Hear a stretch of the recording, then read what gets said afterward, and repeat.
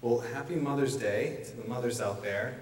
This is a day where good children write little notes to their parents and cards and gifts and things like that. My day started with a note, a handwritten note, to me from my mother, who broke into my office yesterday, apparently.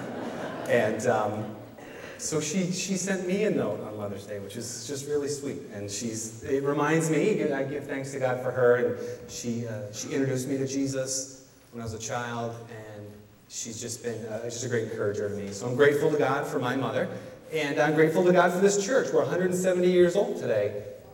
Yeah.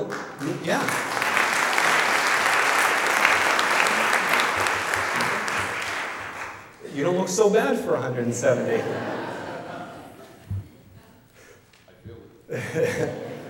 I want to reference a note that I received. I mentioned this a few weeks ago, but I received a note anonymously, and it just had a question on it.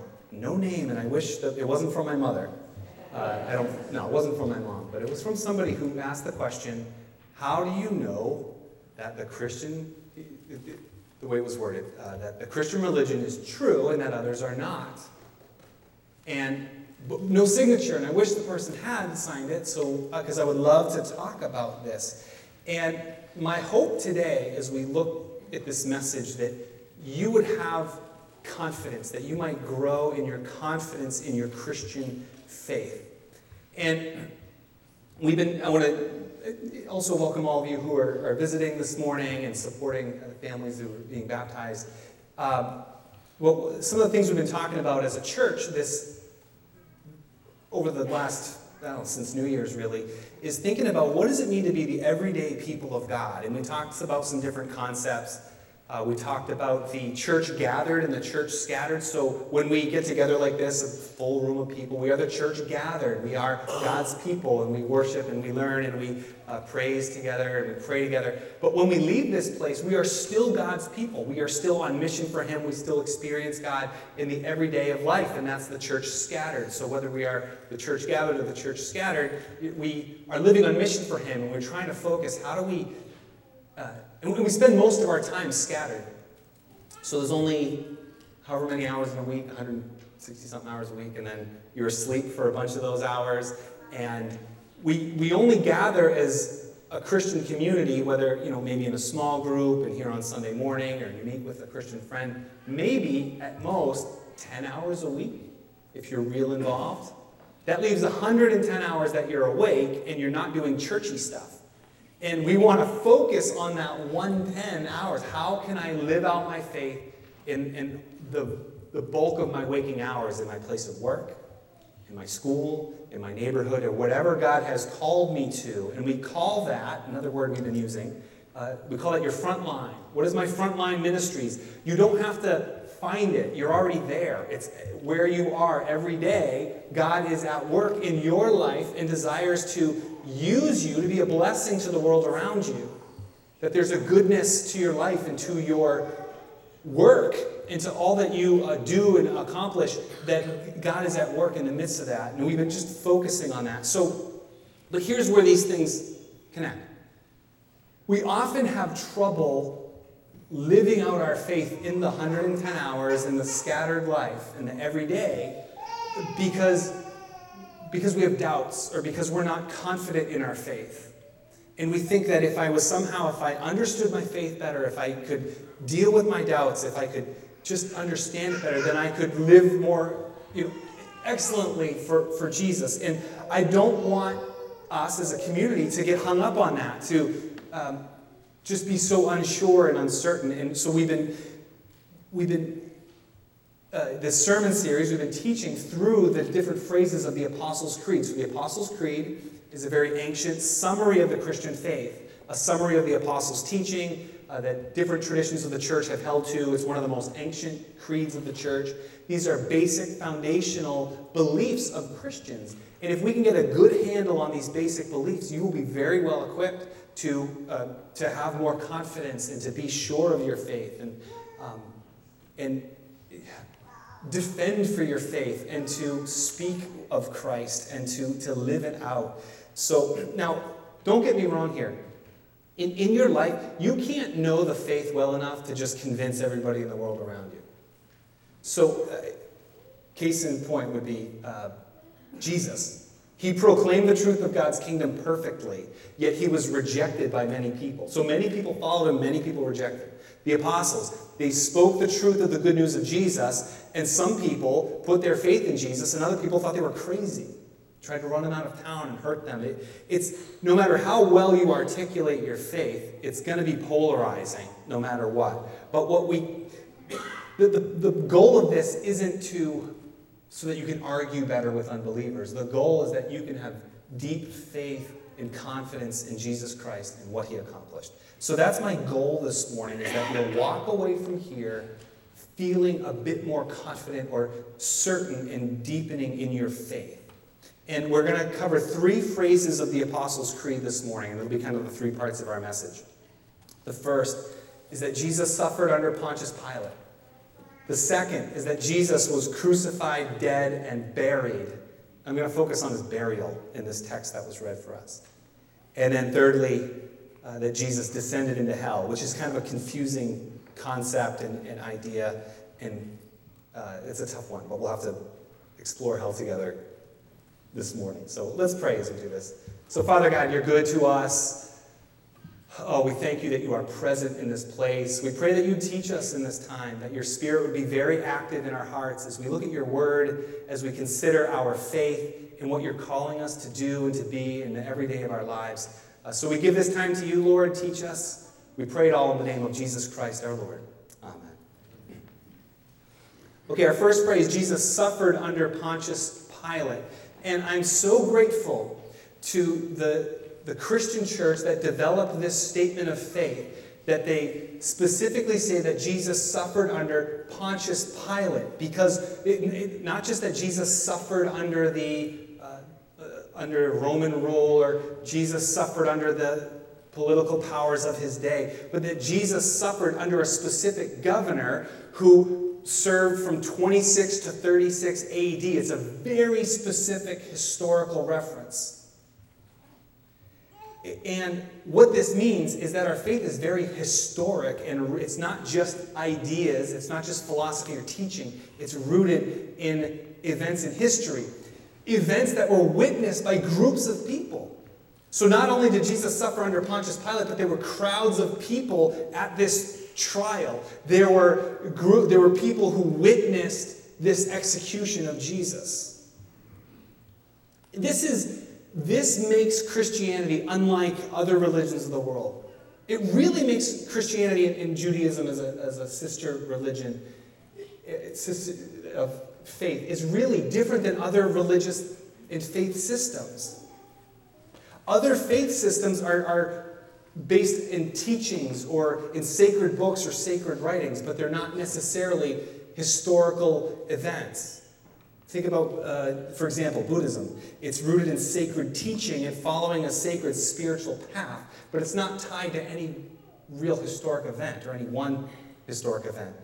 Islam is rooted in the teachings of the Quran, and as they understand it, it is that a word from God came to a prophet who wrote it down, and that writing is God's message, and they value it and base their whole lives around it, but it's not tied to, other than it being received by someone, events in history. Christianity itself is not primarily rooted in the teachings of Jesus. So if Jesus came and he taught what he taught and he commanded what he commanded and he went away, Christianity wouldn't stand, because it's not primarily about his teachings. Now, as Christians, of course, we follow the commands of Jesus. We meditate on his words and his teachings. They're valuable to us, but they don't mean anything except for what he accomplished, that Jesus Christ suffered under Pontius Pilate. He was accused by the religious leaders of the day, and the government leaders allowed his execution, that he died and that he rose again, that these things actually happened. So what this means for us in our day-to-day is to remember that it's not that we're on some path of life. So tomorrow, most of you you'll go to work, you'll be at your home, in your neighborhood, you'll be doing what you do on a Monday, and you have your life, and then there's this spiritual realm that's running parallel to your life. That's not it. That God is actually, that we live in a spiritual realm, that God's work is through all of human life and all of human history. God's work is known and experienced. It's not some separate thing that we add on. That our story is part of God's story. All of history and all of life is God's story, that God created the world and it was good and it was right, and he created people to be in the world and to do good work and so that's sort of the first chapter. But the second chapter of the story is that people fail, that we turn from our Creator, we go our own way, we sin against him, and the world is very broken. And that brokenness is experienced, and we need it separates us from God eternally. It brings about death. So a rescuer comes. Jesus comes into the world, into human history, and lives a perfect life that nobody could live, and dies a death that we deserve to die in our place. And then he rose again. So there's this rescue, but now this is a restoration of all life. And God is restoring us, and God will ultimately restore the heavens and the earth, and it will all be made new, and it's being made new. That means, very practically, when you go to work tomorrow, that your work can be good. It's part of God's story of restoring all things. If you design something at work, that God can be glorified in that, because work is not part of a curse. Work was part of the first chapter where God made everything good, that Adam and Eve they had to tend to the earth and be stewards of it. And as you create something, as you manage something, as you complete a project at work, it's all part of God's goodness and his grace, and you can experience him even in that. Everything that you do. You're not on a separate track, but God is at work in history. And if we learn nothing else from Jesus suffered under Pontius Pilate, it's that Jesus is part of history and still is today. This means any moment of your life, as God is continuing to restore the world, you can be part of it. We had our annual meeting last week of the church, and there was some testimony shared. A woman named Susanna shared her testimony. She went to a 7-year-old birthday party. And I love children, and I love birthdays, and I'm sort of in that season of life where a 7-year-old birthday is something that I've experienced a number of times over the past year. And she was very open, just saying, God, however you want to use me as I go to this party, I want to be open to what you have. When I pray when I go to a 7-year-old birthday party, the prayer is more something like, Lord, please help me to get through this.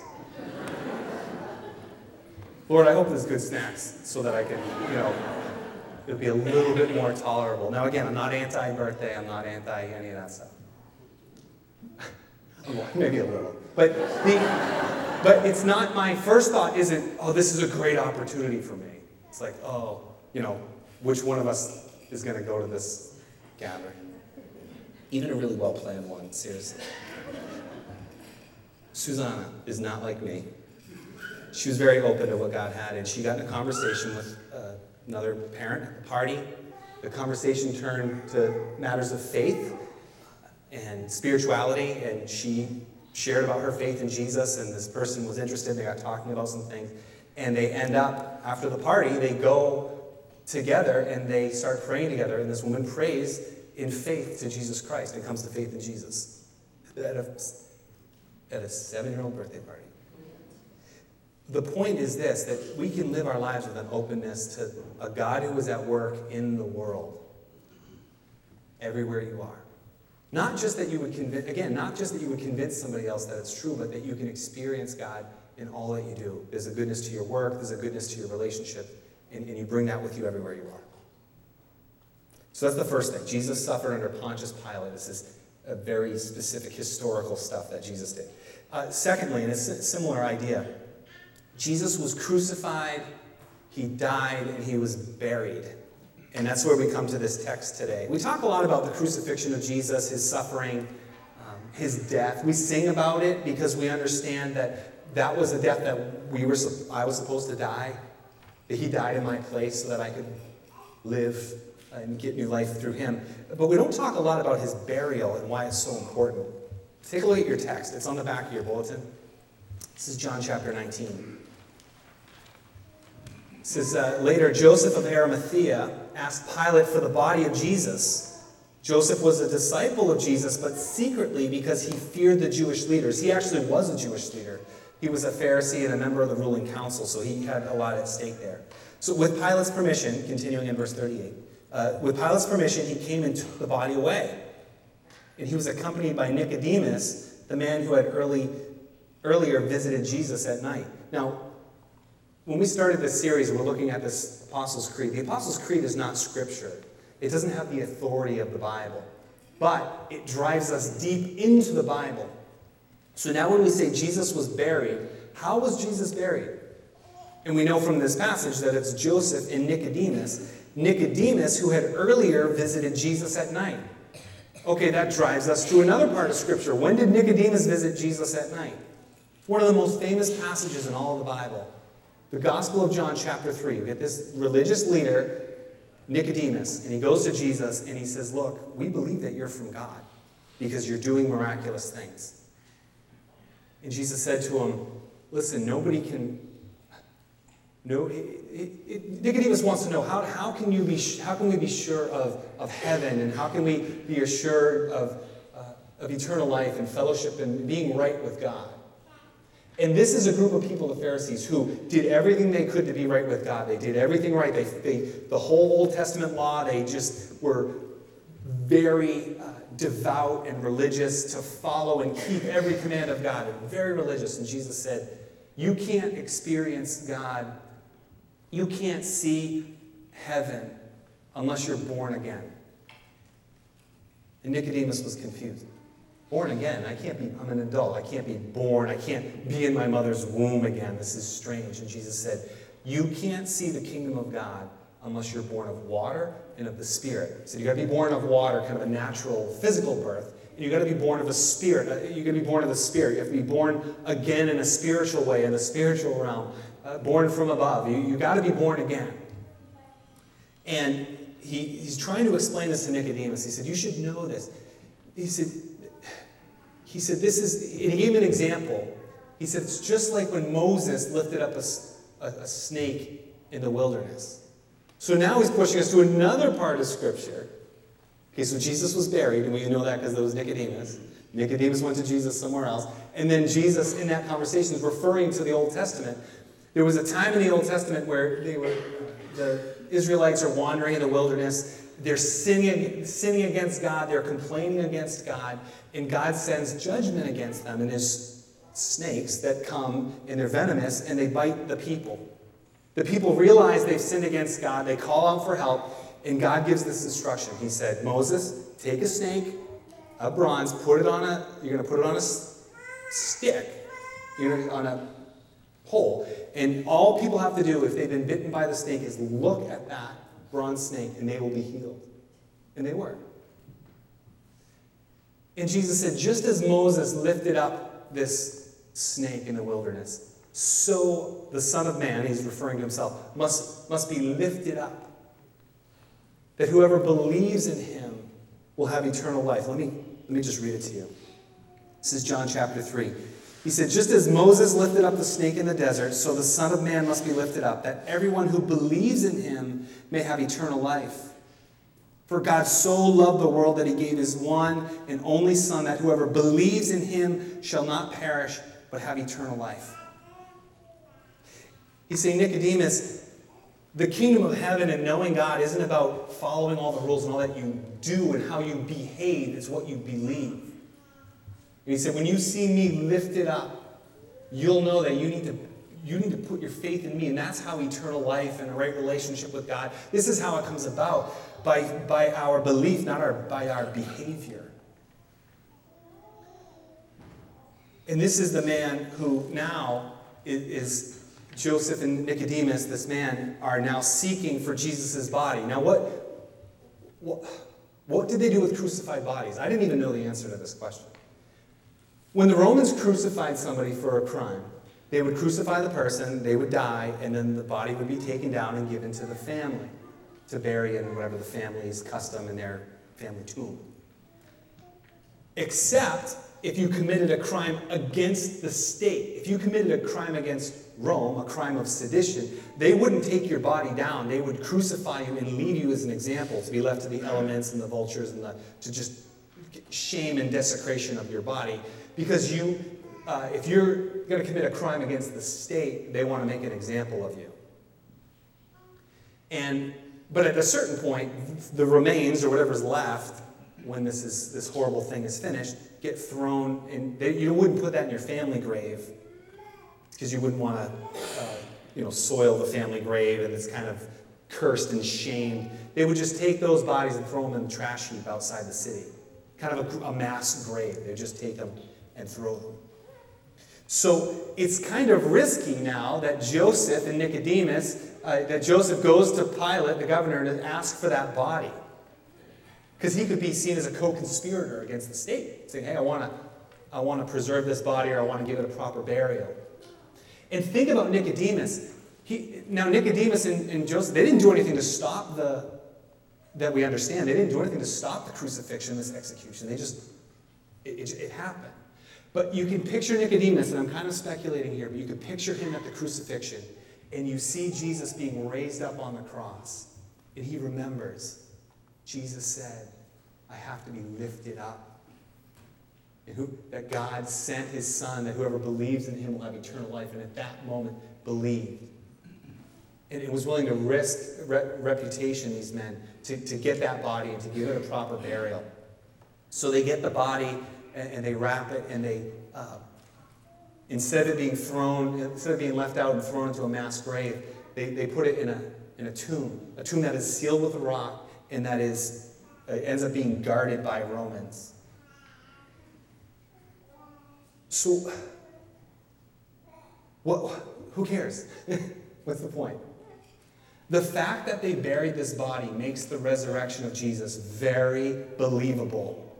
If Jesus' body gets thrown into a trash heap, and then somebody some days later comes back and said, hey, I've seen Jesus, he appeared to me. You say, you're crazy.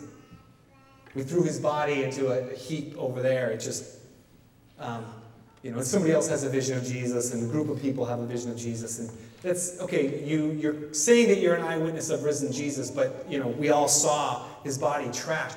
But the body was missing. The tomb is empty. The empty tomb is part of the evidence. Or if Jesus comes walking out and he's covered in trash and rat bites, and you say, oh, well, clearly he wasn't dead when they threw him in the trash. But the fact that he was wrapped in pounds and pounds of this stuff and placed in a sealed tomb, he was most certainly dead. And the tomb was most certainly empty. So the stone is gone and a guarded tomb. If his body's just out in the trash, anybody could take it or do something with it. But if they don't bury Jesus, it's hard to believe the resurrection. We were at a conference yesterday. About 30 of us from the church were up in Bangor, Maine, of all places. They had a apologetics conference. So it's a place where you learn about how to understand and defend the Christian faith. And they had one of the speakers there was a man named Lee Strobel. I'd never heard Lee Strobel speak. I've read his book, Case for Christ. Very good book. But in his journey, he was a non-believer. He was a editor for Chicago Tribune. And so he was a reporter. And his wife came to faith in Jesus and thought she was crazy. And he went on this journey to try to disprove, look at the evidence of the resurrection, and is this historically tenable? Is this something that we can believe? And he was just telling his story yesterday, and he just said, look, you got the execution, you've got an early attestation of people believing Jesus rose from the dead, but you have an empty tomb that you can't explain in other ways, and you have the eyewitnesses, many of them, and all these things together really give us great confidence. So the fact that Jesus was buried is very important for us, because it makes the resurrection very believable. Now, we still receive it by faith. But this makes it all believable.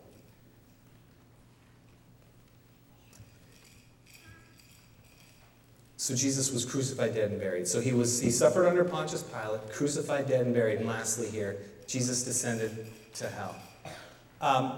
It's a good question. So so we know if Jesus' body went to a tomb, where did his spirit go? And I'll say this, Christians don't all agree on how to explain what was Jesus doing in the time between his death and his resurrection. And the problem is, so there was a Christian college that was doing a teaching series, like we're doing through the phrases of the Apostles' Creed, and there was 12 faculty members who taught theology and Bible at this college, and they couldn't agree on how to answer that question, so they just skipped that phrase when they were doing this teaching series. Now, I'm tempted to do the same thing. We'll just kind of skip over it and just, like, whatever you believe is fine. I won't. But Scripture doesn't say a lot about what Jesus was doing then. So normally, I would just show you the few passages of Scripture that speak to this or that people use to describe this. But each one of those individual ones is actually pretty hard to understand, too. It would take too much time for the scope of what we're doing this morning. We just can't, it's beyond our scope. But there's just, the Scripture doesn't say a lot.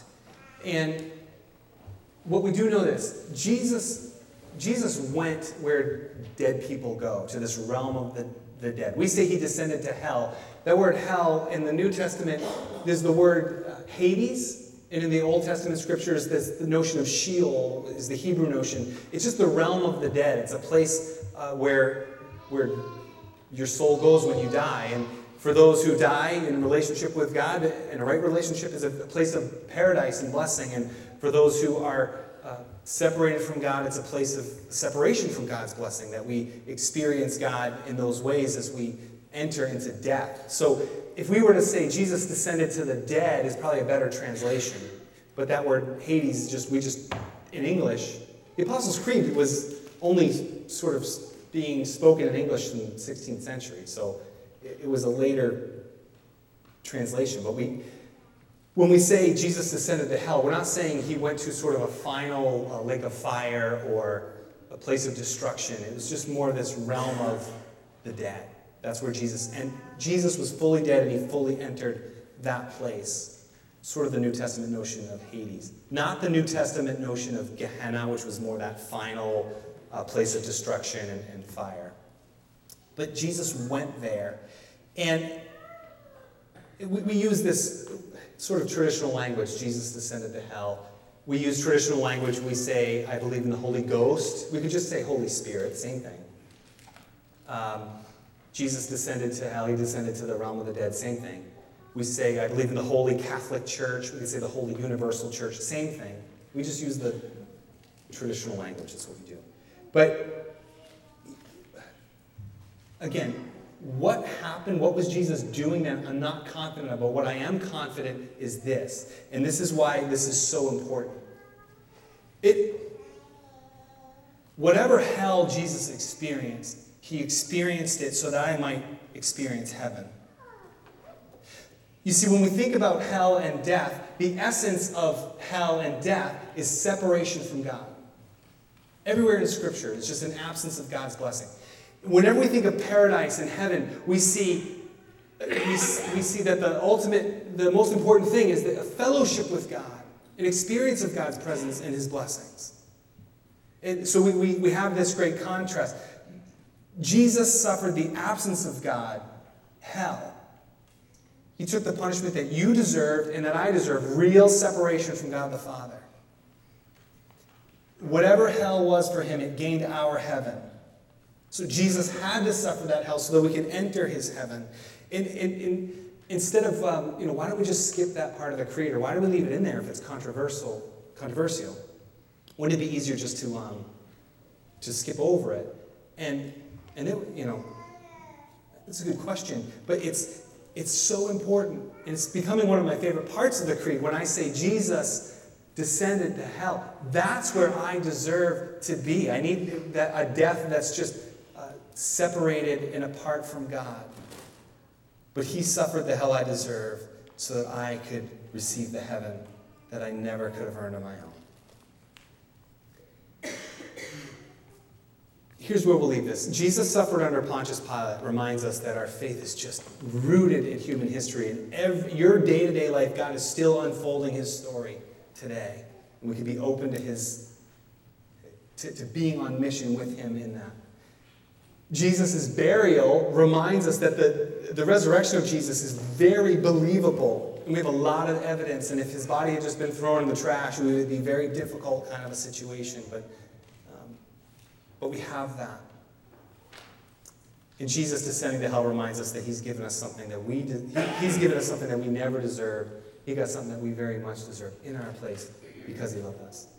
My prayer for you this morning is that you would in some way be strengthened in your faith, that you might grow in your faith and just be open as you go about your week to anything that God has in store for you. Amen.